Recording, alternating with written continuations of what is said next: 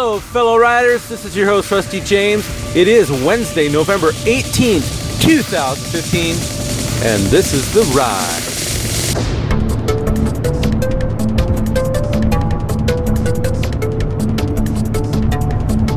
Ride. Man, what a blustery day. This reminds me of Pooh Bear in the 100-acre woods. I feel like I'm driving through the 100-acre woods. But it got blustery.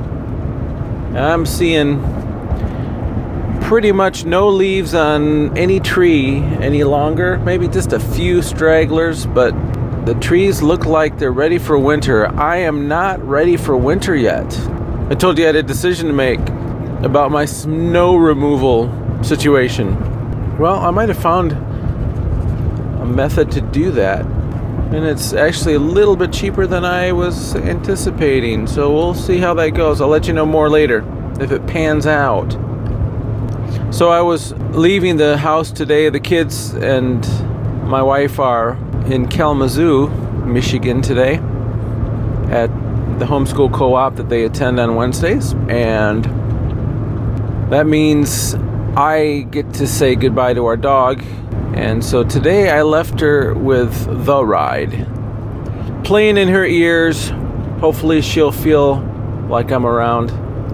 I didn't give her headphones, although that would be pretty cool. No, I wouldn't do that. No, I just had it playing through my daughter's laptop. We'll see how it works out.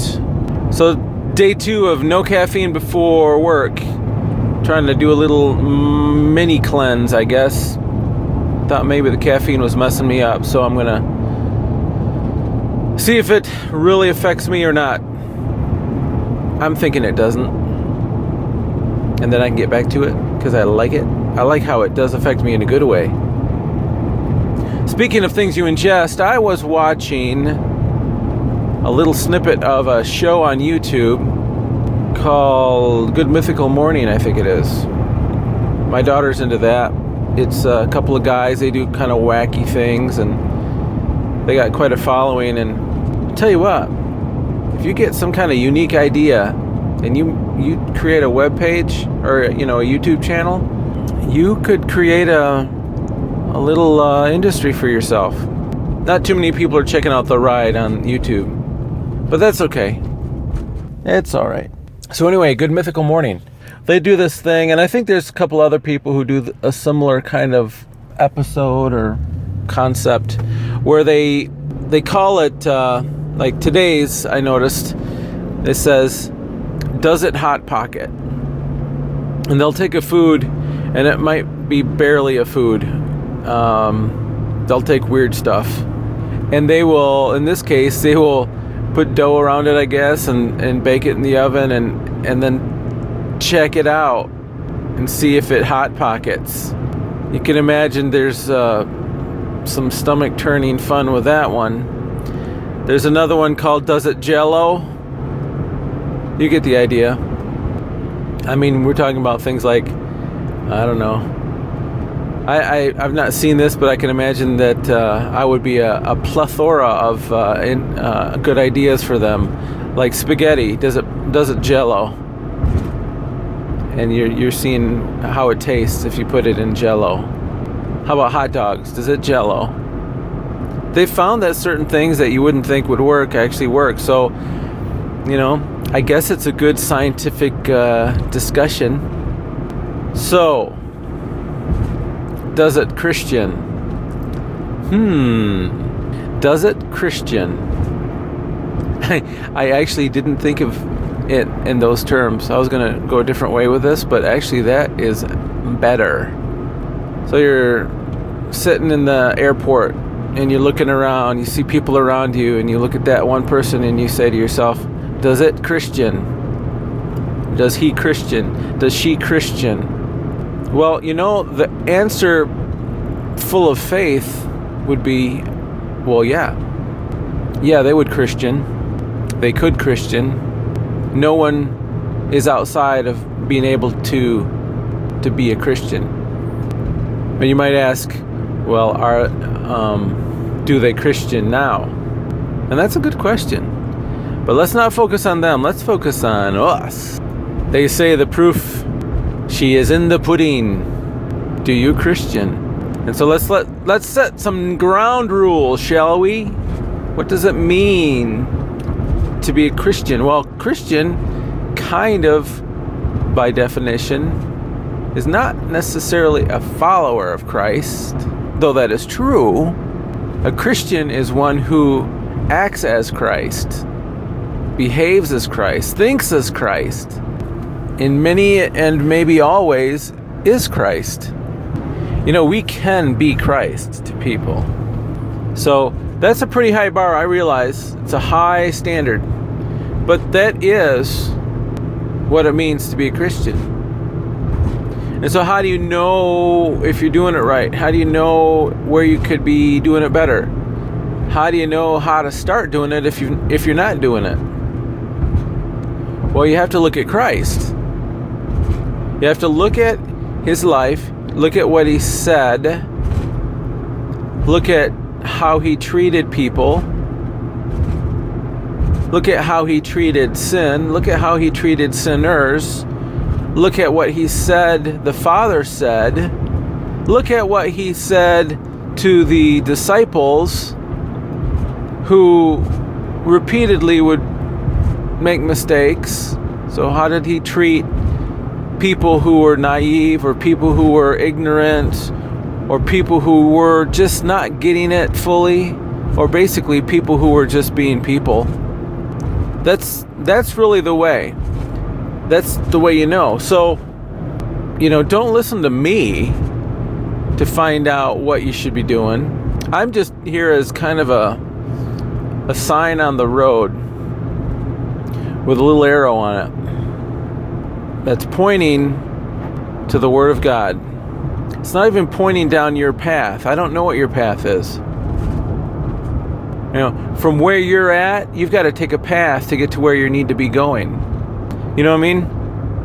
I don't even know where many of you are. So I don't know how to guide you, except for guiding you to the Word of God. Who will then? Notice I said who. The Word of God is like a person. It's like a living, breathing thing. It's not just words on a page. The Word will guide you, if you let it, to where you need to go. I'm just the sign on the road, pointing the way. I believe the way that I'm pointing is correct. There might be people out there that, you could look and say, do they Christian? And you might ask them, well, are you a Christian? Do you follow Christ? Do you live as Christ? They might have a different interpretation than the one I just gave you. They might believe that it's just a following thing. Yeah, I follow Christ. I listen to what he says, and I believe that what he said is right. Well, that's only half the story. Do you Christian? Maybe it should be, do you Christ? Are you being Christ? Are you being long-suffering and patient with others and having grace and mercy? Are you showing peace and living in peace even though the surroundings are crazy? And by the way, I know it. They are crazy these days. And you can follow something, but living, it's a different story. So you could look at somebody and say, to yourself, do they Christian? And you can even ask them, and they might say, well, I follow them, but you got to live them. You got to live the life of Christ. There might be some who say, well, I believe he was a good man. That doesn't fly. We've talked about this. Either he was Lord, or he was a liar, or he was a just plain lunatic. It's one of the three you got to pick. He cannot just be a good man. He said crazy things, like he was the only way to God the Father and he was his son. Now either he was lying about that, or he's a lunatic, or he was telling the truth. You got to pick. Do I Christian? It's easy to live a life as a Christian when things are going all right. When things seem to be kind of humming along, and you haven't had a hurdle in a long time, and Seems like the mountains that you're facing, you might have a period of time where you're in a plateau and you've gone over the mountains and you don't see mountains for a good long time. It might be easy to follow Christ and live Christ during those times. But what do you do when things change? And they will change, no question. That's the real test. Do I Christian? I like to say that we do. I like to say that we're at a point where we are trusting the Lord for everything. And know that He's taken care of us so far, and He will continue to take care of us. And because we can trust Him in this way, when the storms arise, we can still lean on Him. It might be good for us to be leaning on Him even when we might be in a smooth patch. I think that's where a dangerous spot is. So let's look at that a minute. We can get complacent, we can rest in our own strength, and we can lose sight of our dependence on Him. In fact, there might be people in life who, the luck of the draw, whatever it is, they haven't faced major difficulties and they've never encountered this need for this dependence on Christ. That's a dangerous spot to be in. So what do you do when you're in a state like that? When I'm telling you that it's a dangerous spot to be in, because it's almost safer to be going through some heartache because you have to lean on the Lord and you know you're leaning on the Lord. But when everything is smooth, we kind of slip. We kind of let our walk slip a bit. At least I'm guilty of that. So if that's a dangerous spot, we need to be aware of it. Okay, so I think we're aware of it. I think I nailed that home. So what do? I think it's good to be in the Word, obviously, and be reminded of the things that we take for granted. When you're living through this peaceful period, you got to remember things that you've been brought through. We need to remember those things. We need to set up altars in our memory. Maybe even make physical memories of certain things that we've gone through. Chronicle your life. Chronicle the things that God has been faithful in. Because we forget so easy. How about that tough delivery of one of your children, for example? And how that was a very stressful time, mostly for your wife, but for the family. And God was there to help things work out. I mean, there's so many things that when we're in the middle of it, in the heat of it, we're like, yeah, God, we're trusting in you, And then when everything is smooth, we're like, yeah, thanks, talk to my hand, I'll let you know when we need you again. I'm just saying. That's not cool. Not cool. So I think it's probably, if we don't need to make a big, if we're in love with our Savior, we're not going to need to, stir up and fake out God and try to get more of Him in our life. No, we're going to seek it out. We're going to want it. How do you want it then? How do you want that? Well, I think it's you spend time with Him. You find out that there's more to the life than just getting through the trouble spots, the hard patches. There's more to life than that. There's a deeper relationship with God than just, fireman. Call him when there's a fire. He's kind of like a counselor. He's always there. He's giving you wise counsel, the wisest counsel available. But even more than that, He's a friend. He's closer than a brother. He went to the cross for you. There's not a thing He didn't do. There's not a thing He wouldn't have done to bring you to His side. Do you, Christian? Well, do ya? I like to believe that when somebody sees me and they ask that question, well, does he Christian? I like the answer that would be in their mind to be, well, yeah, he does. And so then that brings me to my last topic, which is, well, because, if that's true, I believe that people will be drawn to that. I know that, sometimes you think, well, people will not be drawn to that. They'll be like anti that.